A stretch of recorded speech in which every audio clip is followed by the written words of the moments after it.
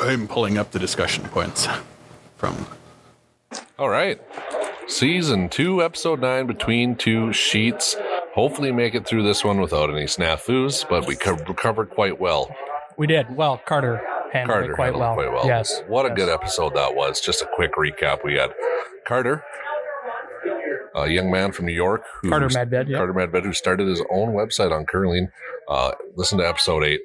I highly recommend it. It's going to be one of our best. It was solid. We need to get our swag bag put together. Let's do that when we're done here. Okay, deal. We got new hats and stuff in, so ready to go. We have Clay coming in from an undisclosed location again. Clay, say hi. Clay, yeah, how are you? Yep, not so bad, no. Can you tell us anything about where you're at, or is that highly classified? There's 2 sinks, a shower, and a toilet. A bunker? Are you in a bunker? And some kids screaming around here somewhere. Oh, you're at home.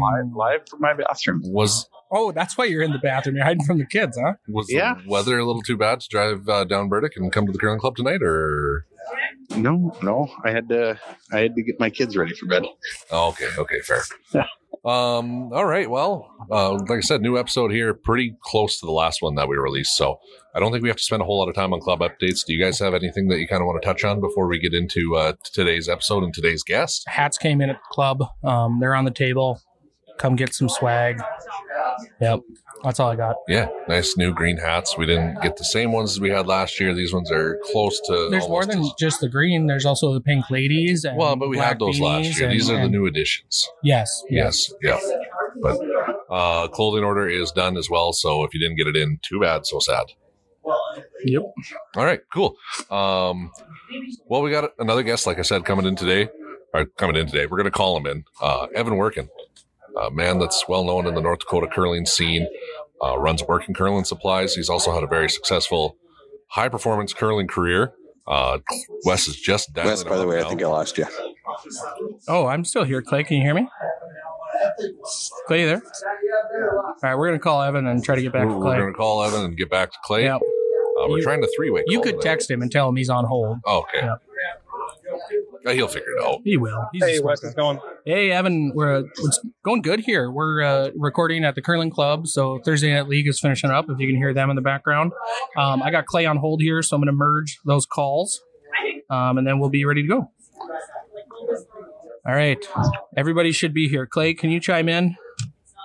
Yep. No, I can hear you. Okay, good deal. Evan, you still with us? Yeah, I'm with you. All right, awesome. We are recording here at the Curling Club now. So Evan Workin of Workin Curling Supplies, friend of the club. How are you doing? I know you're busy tonight, so thank you for squeezing us in. Good. Yeah, I'm out here in Devil's Lake curling in the club state, Dakota Territory club playdowns right now. So. That's the Bonspiel. I was going to ask what Bonspiel you were curling, and this is Nolan here. How'd just first draw tonight, or how long you guys been at her? Yeah, first draw just got done. Went well. Pulled out the first game here, and they're still playing. Still finishing up some of the rest of the games, but pretty good turnout. Like 14 teams on the men's side and 4 on the women's. So big event. I want to say that's more than last year. I think there's 11 or something last year. They had a couple, or am I off there? Do you know? I don't know. I think there was like 5 or 6. I think I heard. So it's a big increase, which is always great to see. Yeah. How's the Devil's Lake Club this year? They got pretty keen ice. How are things for them? Awesome. Ice pretty good. I know Rudy Blomqvist and Ned Sampson got it rocking and rolling here. So tons of curl, fast ice. It's fun to play on. Great. So where are we going to start here, Evan? You've had quite the long curling career. Do we want to go back chronologically? How'd you get into curling? Yeah, sure. Super young, I guess. 12 years old. Didn't really have a winter sport. Basketball was not my friend, and I think hockey, you got to start skating before you can actually walk. So, luckily enough, parents curled back in the 80s out in Williston, and when we got a little bit older and we lived and moved to Fargo. Needed that winter sport, and we saw it on TV on the Olympics, and I thought, hey, what the heck, let's go and give her a try, and it's been able to really get me off the ice much ever since. So yeah, so at that time, did Fargo have like an established juniors program, or were you curling in adult leagues? Funny enough, it was the first year they had actually started the youth program. I had no idea up until a handful of years ago. I was talking to Frank Podol in our club, who was kind of the one that spearheaded that and has done a great job for many, many years. He's like, no, you guys were the first year, and the club kind of rallied around it. I know the year before the Olympics, big Olympic boost, like the club was kind of in rough shape. There wasn't a ton of membership, and ever since our youth program got kicked off, it just seems like a lot of us are still around from that initial year and big members of the club now. So it was junior curling has always been pretty important to me just ever since then. Yeah, well, that's great. It is nice being the first one in there, and I think we just started up a juniors program. Clay, actually, that's mostly his baby. I'm really hoping we get similar results in the long run. Awesome. Yes. Nothing but great things to say about it. And, and ever since then, our club's always put a big emphasis on it, and the membership has always rallied around it. And, it's just given a lot back to our club. So it was great to see the investment that the members put in for it. And, we've just blown up ever since then. How many do you have in there now? It kind of ranges between 100 to 120, just depending on kind of the years and who kind of moves up to some of the adult leagues, which is great. You see some kids that get more competitive, and a lot of the junior kids have gotten more competitive over the last few years. We've got a ton of people, junior teams that go and play down, and the U21s or the U18s. So that's great. So you see a lot of them moving up in the adult leagues and kind of giving it to some of the adults, which is great. It kind of makes the rest of the adults kind of raise their game a little bit. No, it's always fun to see. I can see that. Yeah. So Evan, just kind of looking back at when you started in juniors and kind of started progressing to more of a competition level of play, what's some of the steps that you took, and just kind of take us through that journey of how you went from. That's exactly what's going to be my question. Was how did you get into high performance curling? The second week it's happened. Yeah. Just kind of the journey. Tell us a little bit about that. Sure. Man, I was always big into, football and baseball, and, we were taught on emotion, right? So, I got after my first year, I didn't play with my friends. I just kind of was a solo kid that, that did it, which is totally fine. But then the next year I was like, I want to do this again, but I want to play with my friends, and, got some other kids out there that I was a lot closer with. And, we had a little junior tournament in the club, and, we kind of excelled at it. We were all pretty good athletes in general. So we kind of started to excel there, and I was like, this is fun, the competitiveness in it I really liked, but it was tough to kind of calm down and tame that emotion some, which was fine. But, I wanted to do that and be a part of it. And after that first year we did it, the next year my parents were like, hey, they have a high school state tournament. And I was like, oh, sweet. Anything else you'd seen, there's always high school state tournaments you see on TV with, football and basketball and stuff like that. So we went to that. We got our butts kicked pretty bad that first year. We lost every game. Yeah. And it was cool. It was actually a guy from the Minot Curling Club, that guy. He was like, hey, our first year we lost every game. And I think we were in the finals that year. And, just kind of kept progressing through that. That was pretty much, our Olympics was get ready for high school stage, each year. Finally, my last 2 years, we kind of broke over that threshold, and we won the high school state. That was awesome. They didn't have the U18 nationals then, but I loved it.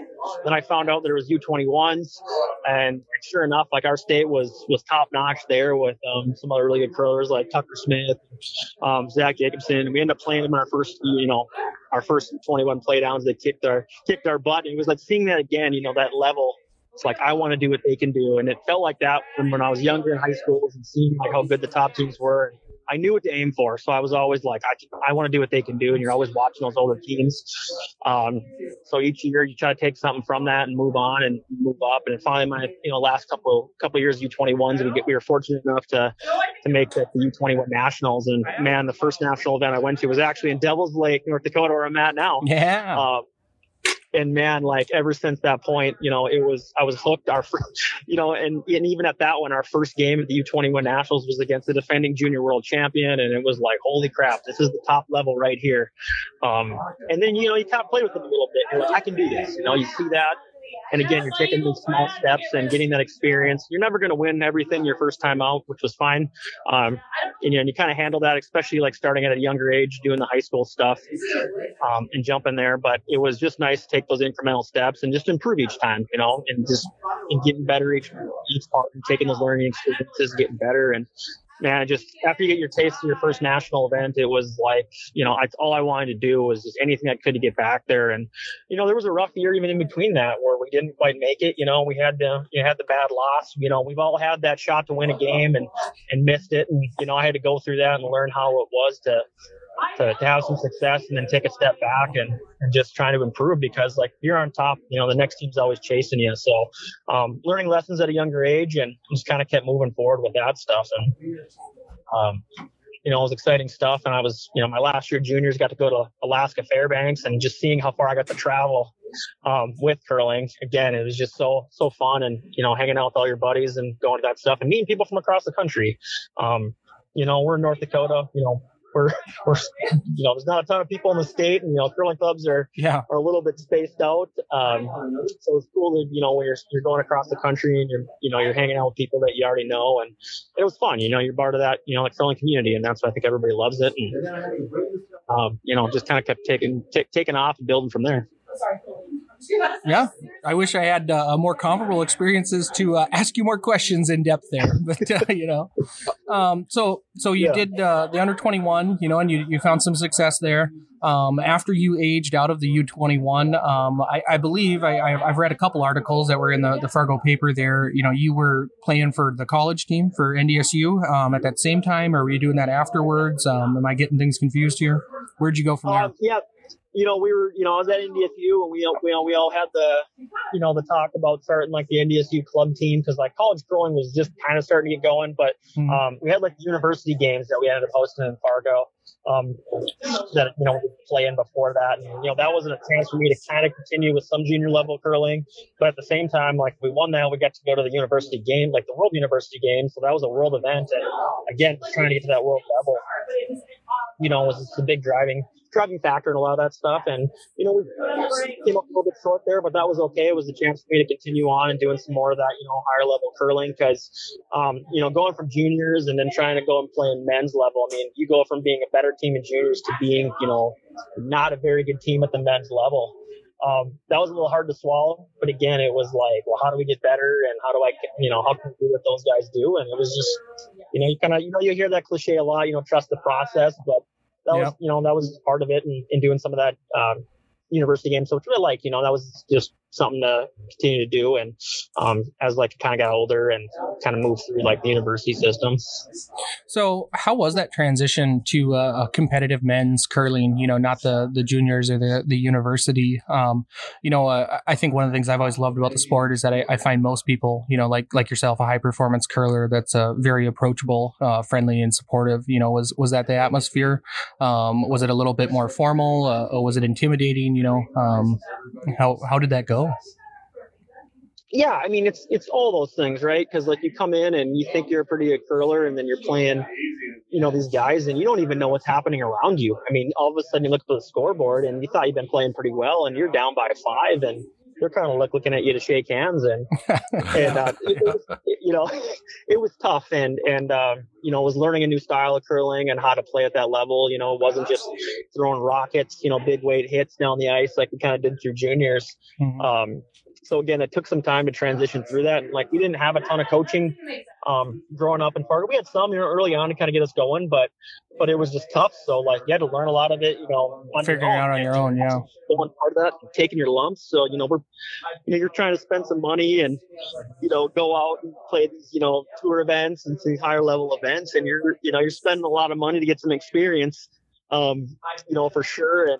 And even trying to jump on with, it's funny enough, like, Scott Brown, I'm playing with his son, Jordan Brown, this weekend, and just kind of come again full circle with that, where I'm leaning on the guy in the club that had been to like a junior worlds back in the day, and kind of more toward the end of his curling, competitive curling cycle. But he was like, hey, got these young guys that want to be a part of it, and he was cool enough to play with us and teach us some stuff. I didn't probably know a lot of the life, some of the lessons he was teaching us about curling at the time, but now a little bit older, I'm like, oh, I get what he was trying to teach us. And so you're never good, too good to learn something from somebody. And so I always say that, like I coach junior kids now, and it's just like, I don't have all the answers, talk to everybody. That's the great thing about the sport. There's always a different way of learning it. So I wish I would have taken some more of those lessons at a younger age. just because I think I kind of maybe would have learned some things a little bit sooner than I did. But even after like he kind of stepped away from the competitive side, and I was just kind of on my own, skipping my own team with some of my buddies. It was tough again. Like we had a couple of years where curling was not that fun. Like you spent all that money, you went to all those events and traveled, and you had some good times. But at the same time, it's like maybe we should just be going to bonspiels. But that team kind of faded away, and we kind of retooled it. And I stepped back from like even the skipping profile there, jumped on with an older guy that had some more experience. Not an older guy, but a couple years older than myself, Jed Bundage, and still playing with Jordan Brown at the time. And we really, we had a heck of a year. Like it was a lot of learning things that we went through, but we had some success, and you finally get over the hump, right? You always say, if we can just get over that and make it to the national. And it was all those years, from like your early 20s out of juniors, like, I don't think we're ever going to make this. And all of a sudden getting some guys together that all could kind of come with the same plan and ideas and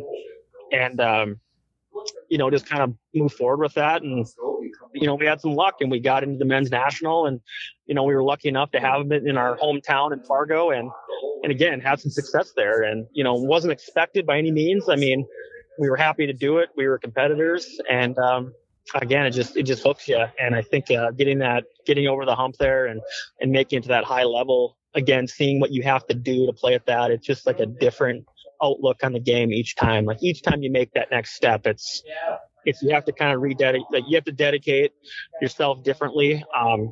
Whether that's more time throwing rocks, whether it's thinking about things differently, whether it's just on having a team systems. I mean, it was just putting a lot of things in place and having a plan and sticking to that. And it just seems like each step of the way we came up with some sort of plan, and, might not have been the right way, but it was our way. And, you just get the success from that. And it's infectious and you love it. Yeah. Right on. Now you talked about getting over that hump and kind of how the learning never stops in this game. Now making that transition from juniors into the men's side of the game. Was there a professional curler or a local curler or anybody like that you kind of tailored your game after, or did you just take bits and pieces from just watching the game and picking things up as you go? Yeah, I mean, like I refer back to like maybe Scott Brown, who had more of like the aggressive style gameplay. Want to put a lot of rocks in play. I didn't always agree with it, but again, as I got older and you start to realize like we're never going to score points unless we get some rocks in play. And I think it was just getting comfortable with, if you're going to throw the last rocks, knowing you're going to have to draw the forefoot, you're going to have to draw the button a lot, because it doesn't always work out that way, and taking those opportunities when you have them. So, like what I say, like a player, like, you watch stuff on TV, like the Briar, and, now you can watch so much more that you can watch the strategy that they play. And, you might not necessarily be able to execute what you're watching on, TV or live stream and stuff like that, but you see what they do and why they have to do it, and just kind of like breaking it down. Like, why did they do that? And I think I had a recording of some Briar games. Someone gave it me on like DVD when I was a little bit younger. I would watch like a couple ends over and over and over again, like trying to figure out why. And as like my skill set got better, I was like, okay, now I'm understanding why they're doing this.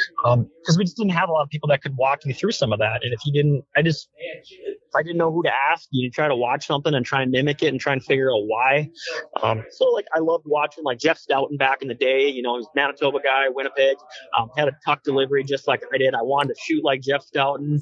I thought that was cool. So I watched a lot of his games just to see how they did that stuff. I like seeing a lot of rocks in play, but I also like seeing like the big hit come down, and it was all of a sudden 5 rocks would disappear, and I thought that was cool, and I wanted to play like that. So did you ever perfect the Stoughton spinorama?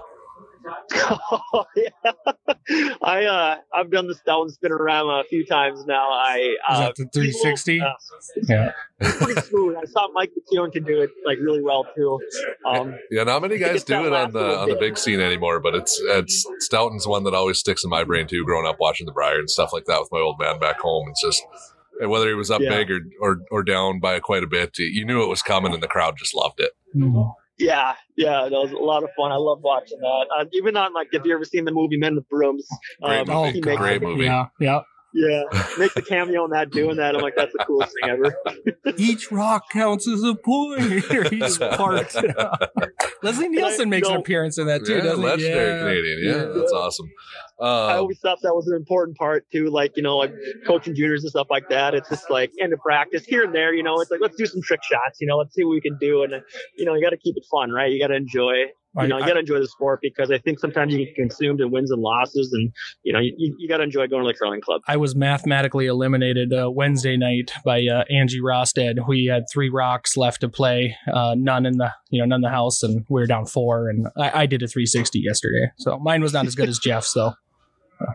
Yeah, have fun with it. We'll have to get some video of that one next time on you. Oh yeah, I love doing them. One more quick trick shot question here too, because it took the curling world by storm last year. Have you ever tried the nicotine spinner? I haven't tried that one. I think when I was younger, we tried a couple. Scotty Brown, we did that, I think, in the club playdowns one year. He tried a spinner a little bit like that.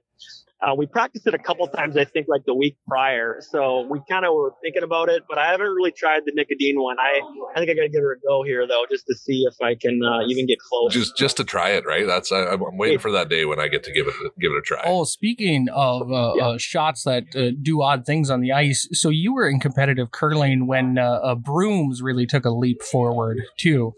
What was directional sweeping like before they really cracked down on the pads that people could use? I remember there was a year there where it was just put it wherever you want.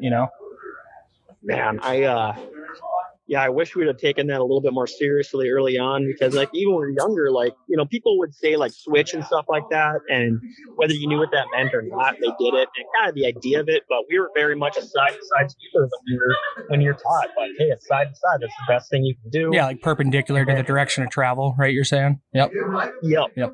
And then all of a sudden now, like, those broom heads came out, and you were seeing these guys just like, you didn't even realize, like, they just, again, when we were coming up, we weren't the best at that point. You're kind of seeing these guys make some shots. You're like, holy crap, I didn't think he was even close. You almost didn't even realize it was happening to you. And then as they kind of got more and more media attention, and you kept seeing more stuff, it's like, well, let's give this a try. And you're like, holy crap, you can really steer these rocks. Yep. And then they, I think within that, by the end of that year or within the next year, they had it all, shut down and changed over. But I mean, you go into some events and you almost feel guilty. You know how to do it, and you're playing on an ice surface that allow you to do that with some of those recreational heads. It's wild what you can make a rock do if you know the right technique for it. So it was a good change that was needed. But at the same time, it's still good, recreational curlers. It kind of helps makes it a little bit more successful, which should still be a good thing too, for that stuff. But yeah, the highest level, it's unreal what some guys can do with a broom. Yeah, well, you talk about keeping it fun too, and if you're the kind of person that's wanting to get into high performance, it is fun getting a recreational head and actually being able to see the difference. Be like, oh, directional sweeping works. Okay, I'll put in the time and effort to get better at it. Yeah. I mean, we made our own like version of a head one time, and we were on the edge of the 8. We threw it and we curled the rock all the way to the other side of the edge of the 8 foot. Through the exact same draw again, and we backed it up another foot and put that one on the tee line. So we had a 9 foot swing on it there. Yeah. So obviously, kind of back to the curling stories and stuff like that. You've done a lot with your career already. Whereabouts are you at with your curling career now? Do you still stay on the high level, or doing any big bonspiels, looking at nationals or anything like that for this year? Yeah. We our team, my men's team, I play with Team Conley. A couple guys like Nick Conley and Chris Bond they're out of Seattle. The Granite Curling Club out there, and then it's myself and Nate Perry, and we're going to be in about a week, a little over a week here. We're going to be in New Jersey or East Rutherford for the men's national. So it's exciting to be back. Last year we were game short. We just kind of barely lost out. So it's a great feeling to be back. It's tough to watch on the live stream when you're not there playing in it, when you get a little used to that. So fun. Super excited. I was pumped. We had a great year with the guys, and yeah, looking forward to it. Are you planning on practicing at the Ardsley Curling Club over there in Scarsdale before you compete in Jersey at nationals? by chance? Yep. We do. We have practice scheduled there. So I've never been to Ardsley, and I'm looking forward to check out the club too. So last week we interviewed a 16-year-old kid, Carter Medved, who has a website he started for curling resources for other young people trying to get into the sport. And real nice kid. He has press passes to do interviews at the men's nationals or the nationals there, and he curls out of the Ardsley club. So if you run into Carter, tell him Wes and Nolan say hi. Nice guy. Awesome. Yeah, sis, I'll keep an eye out. I'll see if I can find him there. And you're not only curling at a high level, you're also coaching quite a bit this year too, as well. If I remember correctly from when we chatted when you were here at the club here. Yeah. I just got back on Monday. I was coaching Team Fitzgerald, the North Dakota team, the U18 Nationals in the Rock Creek Curling Club in Colorado. There, great time. Those kids are great. I've been coaching them since they were 8, 9 years old, and now they're all seniors in high schools. So it's nice to see where they started and what they got to, and they put a ton of work in, and it's very rewarding to see. Especially like starting at a younger age, like they had, and it's just like a lot of people can get very good at the sport if they dedicate some time, and those guys definitely dedicate a lot of time, and it's good to see what all their efforts pay off. Yeah, right on. How was that? I know you're excited to head out to that club too. Was it pretty sweet? Gorgeous curling club. Sean Stevenson and Mimi Stevenson built that club recently, and it was a incredible place. It's really nice when you get done with your game and you go upstairs and have a beverage, and you can walk out on the balcony and you're overlooking the Rocky Mountains. It's a nice view, a little bit of a change from North Dakota and the prairies here. So very nice. Awesome. I wanted to piggyback on that one about clubs. And Evan, there's just so much to talk about here. I don't know if you're on a time constraint, but if you got to go get back to the Bonspiel, let us know.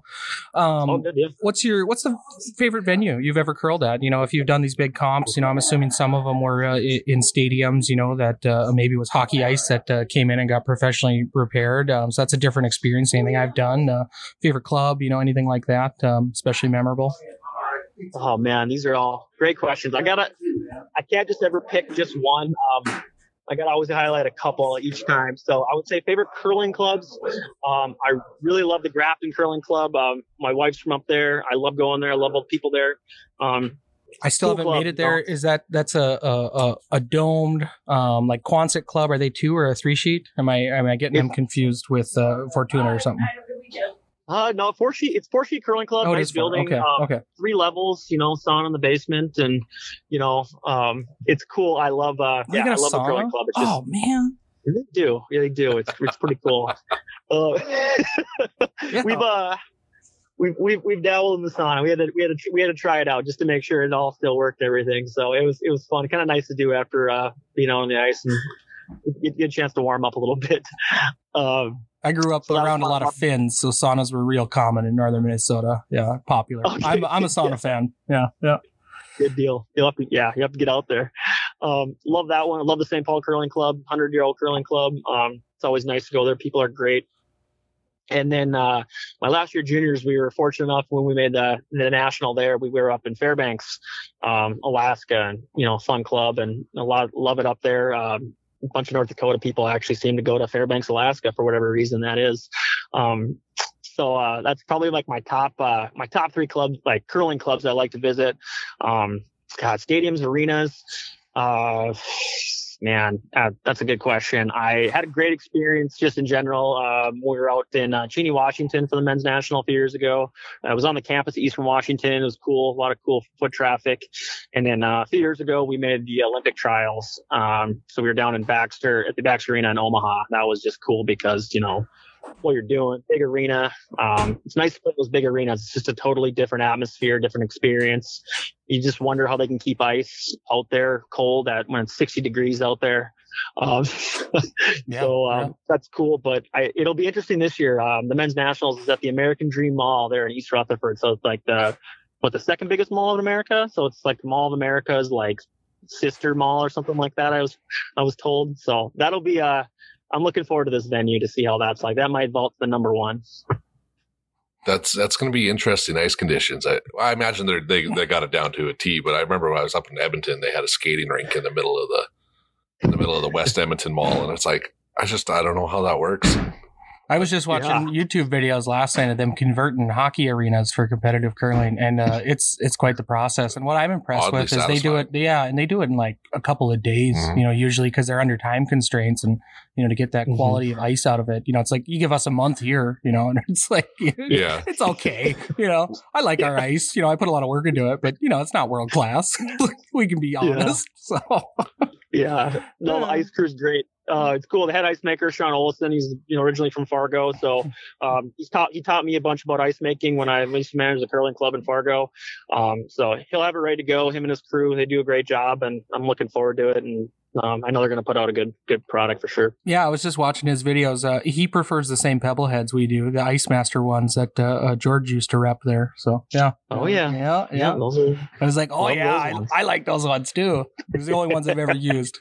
So I'd like to transition here a little bit to talk about your work in curling. I know a little bit of the history there, but you come to our club here, and we really appreciate you making the trip out every year and getting supplies to our members. As a board member, I like when not everybody's using the rental equipment all the time. You go to a league night and the broom bucket shouldn't be empty. Most of them should have their own equipment. So thank you for that, and I'd like to learn more for our viewers here. Yeah.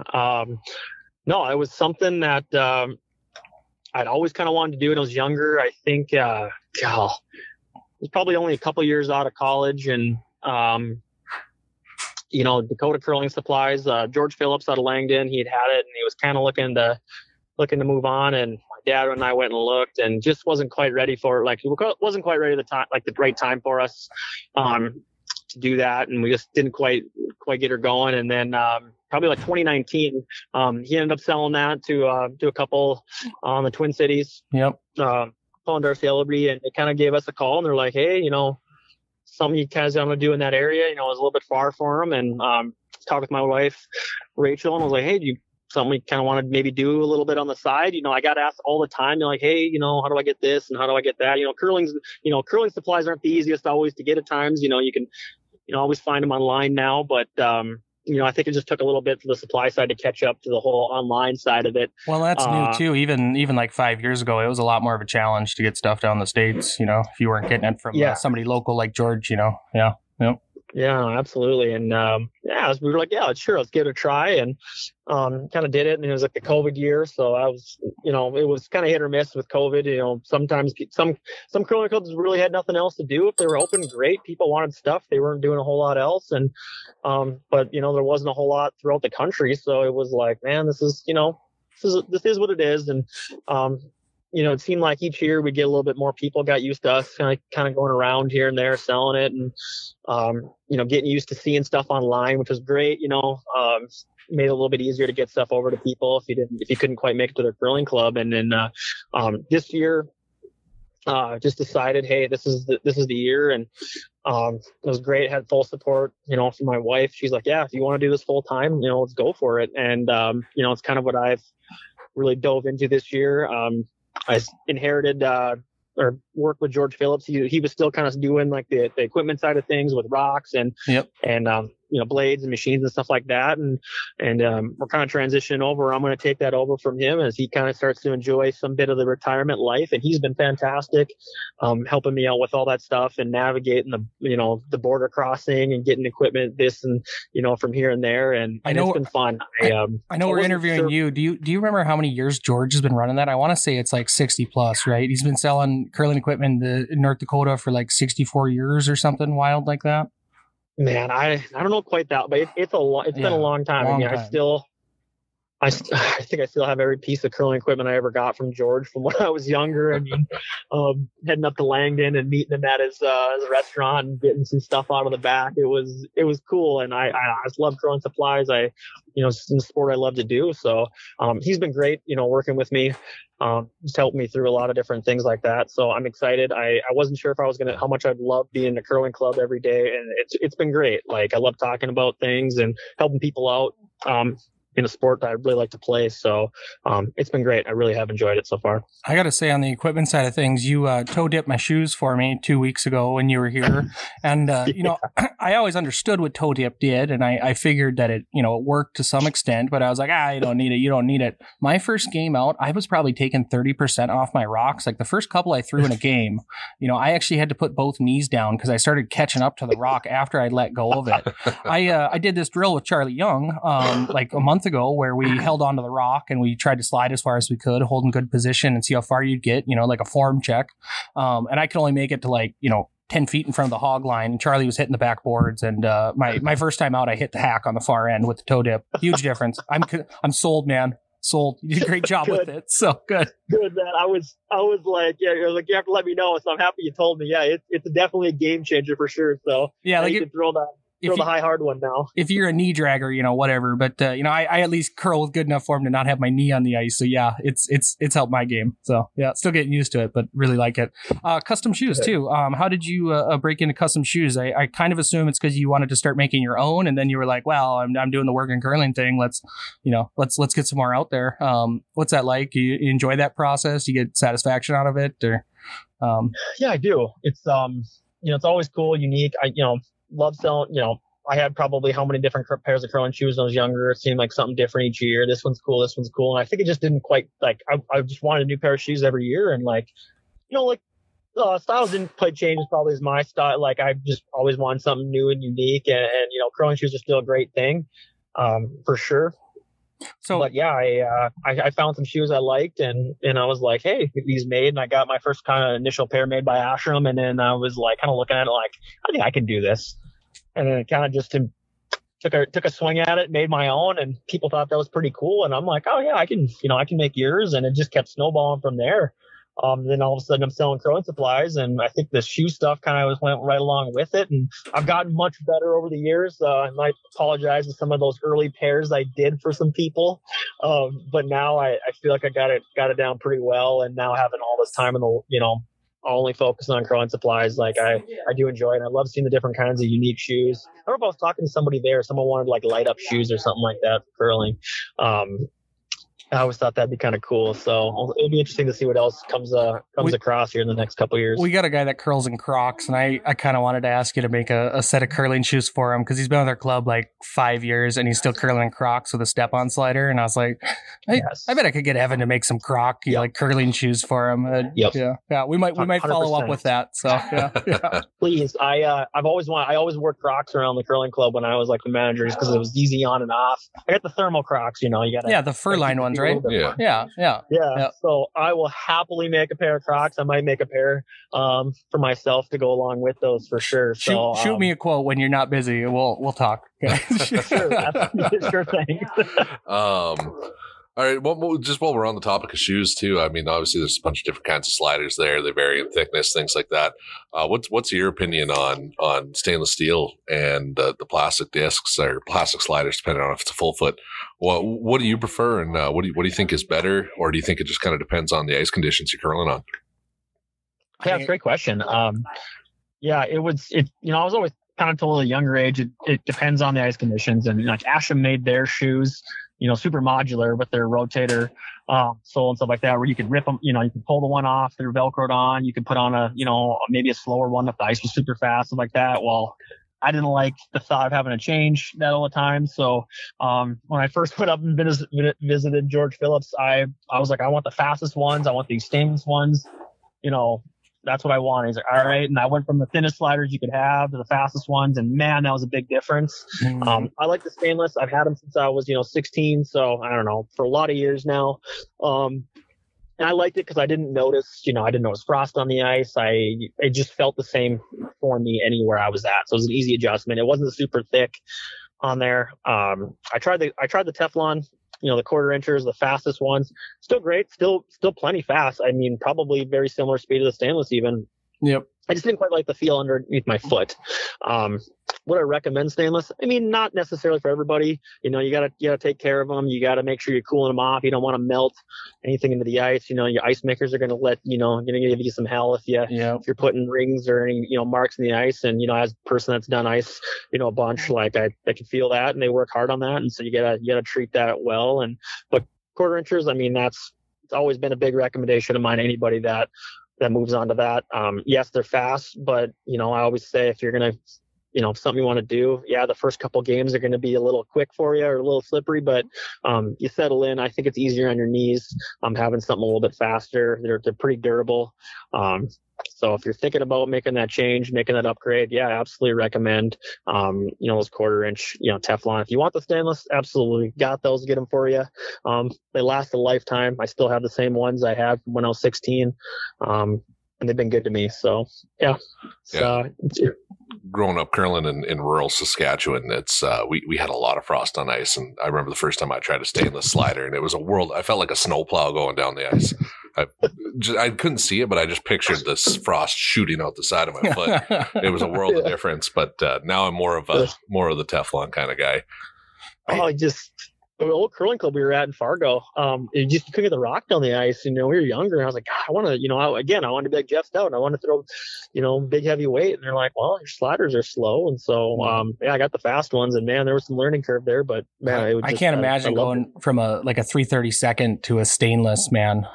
Cause that's where I started, right? You buy your shoes and they just come with the thinnest, cheapest one on there, and you use it. And then, you can figure out your form, and you start getting thicker and thicker. And I worked my way up to quarter inchers and then went to a stainless, but I picture that first day.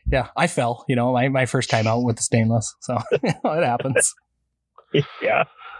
So just before we finish up here, because like I said, we don't want to hold you up too long. I did want to ask, just with running Workin curling full time now, what's been one of your favorite parts about having that going full time? Is it being able to travel around to a bunch of different clubs?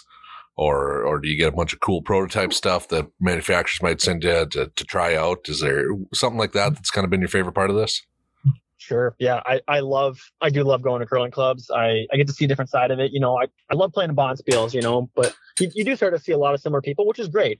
That's one side of it. But like being in the club and seeing just like the casual member that, they might not travel the bonds because I might never meet these people. Some of you are just hanging out on a Tuesday night, and Minot, North Dakota, you get to meet a lot of cool, interesting people. And I love it. And I look forward to going back each year to see those, same people and see how they're doing and how much like maybe something they got, hey, how are those new curling shoes treating? It's like, I love it, man. Like even Wes saying that toe dip was great. Like, I love it. You like hearing that. And I love to see people improve their game. I just think it makes the game better. Makes curling in the state, and in general, just that much better. So it's something that is really rewarding to see some people just improve with just some of that stuff. No, it is. I can see that sense of satisfaction. I get a similar one from teach and learn to curls and running leagues and stuff. So I wanted to touch on here. Oh God, I'm panicking and blanking on my question. Oh, Evan, our outdoor event. Can we plug that? Do you want to give the rundown on it here? Because I'm excited for that upcoming event, and we can touch on it, I believe. So sure, yeah. We got February 5th. God, I can't say the name all the way. It's the alley, Citizens Alley, Axel's group, Citizens group, Alley. Yep, and that's the friends of the club, the Ackermans. We're sitting at the Ackerman table at the curling club actually right now. Oh yeah. Yes, yeah. February 5th, got the Learn to Curl out there. Looking forward to it. Putting on doing some outdoor curling. I love doing that. It's exciting stuff. You kind of get back to your roots out there. But yeah, anybody else looking to come on out, come check it out. You don't have to curl. Don't have any prior experience, any equipment or anything like that. We'll have all that there for you. Give her a go, and then in another month or so, we're going to have another outdoor actual bonspiel out there to have. So it's kind of it's a way of learning it before the actual bonspiel starts, to do some outdoor curling, just like they did back in the day when they first started curling. Yeah, we covered that on our podcast. One of our season 1 episodes was History of the Minot Club. And they were out there about 20 years curling on the river. And then it was natural ice, I just saw that old picture you guys had posted on your Facebook page. That old barn. That is wild. I love that. Yeah. That's stuff. There was a car dealership used it in the summers for putting cars in there too. So it was multi-use space. Here's a fun one too, Evan. So hockey has a lot higher profile than curling, but in Minot, North Dakota, the curling club started as the Curling and Skating Association, where skating was the afterthought. They were putting in a curling club, and they're like, well, people ice skate, we should do that too. And there's an article in the paper from like 1906 about how the curling club's going in, and or like 1914, when they were building the first building for it, and they said probably the first hockey game will be played in Minot shortly after they get that rink done that they're putting in next to the club. So first hockey game was curled was played at the curling club. Yep, and now the tables have turned a little, but yeah. Unreal. We're both still here, so yeah. Yeah, because Minot's curling club, the second oldest curling club in the state, maybe like by a year. 1905, first year they did any curling here that we could find. Wow. I believe that we were formally incorporated sometime in the 1910s. I'd have to go review the episode of my notes, but yeah. So we always say 1905 is our start date. Which, talking about the St. Paul Club, we're only 20 years after them. They were 1885, and then when they merged, that was actually 1912. So depending on how you slice it, there, we're an old club, and we were sending people down there to that St. Paul big. International spiel and stuff, and they were taking the train from Moose Jaw down, and yeah, it's got a proud history, and that's kind of fun for me. I'm an out of towner. Same with Nolan. Mm-hmm. I guess same with Clay too. But it's a lot of history, and it's something you feel good about. And you help out and get to be a part of it. Oh yeah, absolutely. Oh, that's awesome. What else we got here, man? Let you go party? Or? Yeah, it's you got a big night in front of you now, or up for the early draw? What draw did you pull for the morning? I guess we didn't even ask that. That's it. Yeah. Sorry, what was that? What draw do you got tomorrow? Did you get the early one, or did you get a break? Did you get to sleep in a little bit? Yeah. We got the 9 a.m. or so. We're done for the night, and then be back at the club. I'm gonna be early morning. Mark Hildo didn't do the draw because winners don't curl the early draw at the Minot Curling Club, which is a good tradition. We got the afternoon nap draw off, so we get to go and play the morning, and then go kind of lay around all day before the night game. Then, but it's all right. It's fun. It's a good day hanging out with the guys and do some curling. All right. Well, give Charlie and them hell for us this weekend too. So. Yeah, for sure. We definitely will. We'll let you get back to it. Thank you for joining us. And if you need any new curling gear or anything like that, at workincurlingsupplies.com, correct? Yes, that's correct. Right on. Appreciate awesome. the shout out. Yeah, love to have you back on sometime too. So. Yeah, for sure. Yeah, thanks for having me on, guys. All right. All right. Thanks, Evan. Have a good night. Good luck. Thanks. Bye. So for our viewers that are here still, Clay had a work call and had to leave us. So. I don't know if it was a work call. Was it a work call, or was that? I don't know what he meant by superintendent, and I'm not going to get into it on the podcast because that's a big word, man. Yeah, I had some wives of the pod say they want to be on an episode. I talked to my wife about that. I have not talked to my wife about it yet. I actually forgot about it after I told you about it. Well, evidently I lied to my wife then because I said the other wives were in. Oh, she initially wanted to opt out, and I said, well, I think you should do it. They'll be kind of fun, Kaylee, if you're listening, you're coming on the podcast. Mm-hmm. Well, and we talked, we were going to do something for them, Widows of the Minot Curling Club, because all of our wives have the same problem. They never see us. Good episode. Yeah. That's fun to hear about someone that's local. Yeah. To the state, at least. Maybe not Minot, but local to the state, and is curled on many different levels of curling, high performance, clubs, playdowns, junior curling. There's so many things we didn't even touch on. One of my favorite things talking to Evan is just talking about, what it's like being part of a leadership of a curling club, because he was with Fargo in some tough years over there. And, now they've grown and, it's a different experience over there with its own set of challenges. And that's a topic I like talking about too. That's mostly I'm on it over here, too. But we didn't even get to his wife too. He's got an amazing curling family story there. Him and his wife competed in mixed doubles and have had success in that. And they kind of met through curling too. So just means and to get him back on. Friend of the pod. And we can hear about how he won nationals and then went to the Olympics. And we can say we interviewed that guy. Yeah. I'm excited. I hope Carter interviews him too. That'd be awesome, right? I know. I was just tickled that I was like, oh God, he's going to Jersey. Oh wow, there we go. Yeah. Should we give Clay a call and just see what he's doing? Good. Give Clay a call. All right. This is We'll going to be give our Clay one. thing. Clay's not going to be part of the podcast anymore. He's just going to be our follow-up call. That's what I feel like we're working to. Well, our viewers here, he's probably going to answer, but, we had a discussion before and said, are you mad at us? Hey, Wes. Clay, are you mad at us? No, I'm not. Okay. Well, Where did you have to go? You said superintendent, and we're debating if it was a work thing or if it was the a school superintendent. No, it marital was, thing. it was the drilling supervisor. Oh, it was actually work. Okay. Oh, All right. yeah. It was. Good. Well, did the kids get put to bed too? Did you two birds with one stone there? They're getting put to bed right now. What time is your kids' They're bedtime? up late partying. Jeez. They do have a late bedtime. It's Yeah, like it's 9:45. Yeah, right about now. goodness gracious. It's almost midnight on the East Coast. Leia is impossible to put to sleep. I bet my wife's in bed already. Yeah. Yeah. Yeah. I was talking to Brett Tinnis downstairs, and I said, yeah, we're doing the podcast. It's starting after my bedtime. Yeah, a little bit. Yeah. A little bit. That's what you got to do, though, to get something like Evan on. He is legitimately a really busy So guy. busy. It's like we're trying to work the outdoor curling thing with him, too, and it's scheduling's tough, especially with all the travel, like in Denver, back in Fargo, Jersey. So where did you lose us, Clay? Did you get to hang in there and hear a decent bit? Or we did ask your question. Oh, you did? Okay, good. What did he say on that one, by the way? Kind of a mixed review. It's whatever you're comfortable with. He does recommend the thicker sliders for sure. Yeah, and I think part of it, because actually me and Nolan had talked with him, 2 weeks ago when he was here doing equipment about steel sliders as well. And he thinks they're fine and great, and he personally uses one and likes them.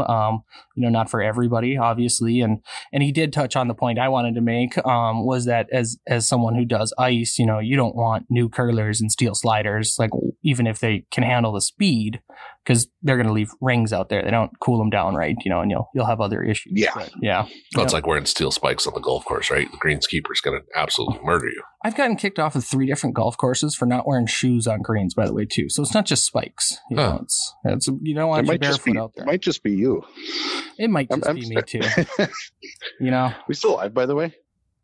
Yeah. Well, we've never been live, but we are recording. Yes, We are recording. Okay. yes. No, that's what, and I would completely agree on the thicker sliders. I was just always been curious if it's worth getting the steel ones or what the real benefit was, or if it was more of a carryover from a time when they didn't have the thicker. Well, I think there was definitely a time when they were the best thing out there by a long stretch, because you didn't have all the high quality plastics, and you could have stainless steel. And back in the day with all the frost, and doing lift deliveries, like you wanted the speed. I think now, and I discussed this with Evan was the other week, was that I think 1/4-inch slider that's brand new is pretty equivalent to a steel slider. And why I like the steel slider, though, is I'll never have to buy another one. You just rotate it and you move on. Where the 1/4-inch, they're plastic and they'll scrape and you got to replace them. I did notice the thicker ones are a lot louder. The thicker Teflon ones? Yeah. Oh, yeah. I was going on the ice last night. I'm like, what the heck is that noise? Yeah. Did you just get a new one on yours? Yeah, I bought new discs. And you went with the 1/4-inch Teflon 1/4-inch? plastics? Mhm. Yep. That's why we won last night. Yeah, and this probably says something about me. I run a steel on the front and a plastic on the back because I don't like my heel being as slippery. So I got a 1/4-inch on the rear. That's probably 3 seasons in, and that's somewhat intentional for me. But yeah. Well, Clay, Fun. we had what other? I lost you right after. It was pretty early on there, actually. Well, for you to know what we talked about in this I episode, might have to tune in. you'll have to be just like the rest of our viewers and tune in. Mm-hmm. One fun tidbit was the kid we interviewed last week there, Carter. Workin's going to Jersey, and he's going to be practicing at that Ardsley club that Carter curls out of. So I'm a little tickled that they'll probably run across each other. I hope they do. It's a fun little connection. It's a small curling world, so I bet it'll happen. Yeah. But yeah, so coming up on the pod, I believe we have Curling for the Cure, because that's next weekend. Yes, we got to get them on. And I have one scheduled too for Sunday after youth curling, different one. Okay, so there's that. We also have Winterfest coming up soon, so they'll be on. Yeah, were we going to double them up? You think we'll double them up? Yes. We'll double them up. We'll have 2 different sets of guests. There is overlap between those 2 groups. Nolan, have you selected your bartending outfit for curling for the cure yet? You know, I got a kilt you can borrow. I requested just bow ties. The Chippendale uniform. Yeah. Solid. Maybe some spray paint. Put some abs. Make sure you put the tip jar out if you do that. That's the meat raffle.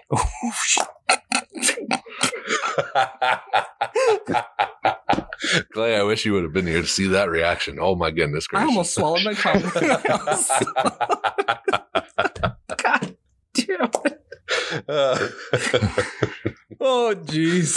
It's getting late. It's the same jar. Honestly, it's the same jar. I just didn't change the sticker. So, it is. We do have one that says meat raffle that we use for tips. God, that was a double on. That was a triple entendre. Yeah. Yes. I broke the 4th wall. Oh my God. So I don't think that's what that means. There's no video here, but yeah, no, it'll be fun. We got a lot of good stuff coming up at the Curling Club here, so stay tuned. We'll make sure we keep you updated, and obviously we're going to be entertaining as we do it. I don't think we lost any audio this episode either. We didn't. No, I kept an eye on her. It was doing pretty good. It was because you reminded me when I was making the file to record on to put one take in the. Yep. Clay, you got anything you want to add? You got anything coming up that you wanted to touch on? No, I don't think so. Just a lot of events coming up. So many. Yep. All right. Get them as they come. Oh, we talked about getting the wives on, Clay. Have you talked to Beth yet? Oh, that's right. Yeah, I did. Okay. Was she in? Yeah. Oh, it was her idea. Of course she's in. I figured as much. Yeah, that's a good point. Yeah, it was her idea. Sorry, Beth. We're gonna make them shirts. Widows of the Minot Curling Club. Yeah. What about just bow ties? I don't know if my wife would wear a bow tie. No. I'll go home and ask. I don't know. It's not the neckline I think Kaylee's going for. Yeah. All right. Perfect. It's been good. That was episode 9. Thank you very much to Evan Workin. WorkinCurlingSupplies.com. WorkinCurlingSupplies.com. Thanks for Clay for calling in. Maybe he'll be back if he actually likes us. I don't know. We're still deciding. We still got your mic, Clay. We're ready. Sounds good. See you guys. Until next time. Bye.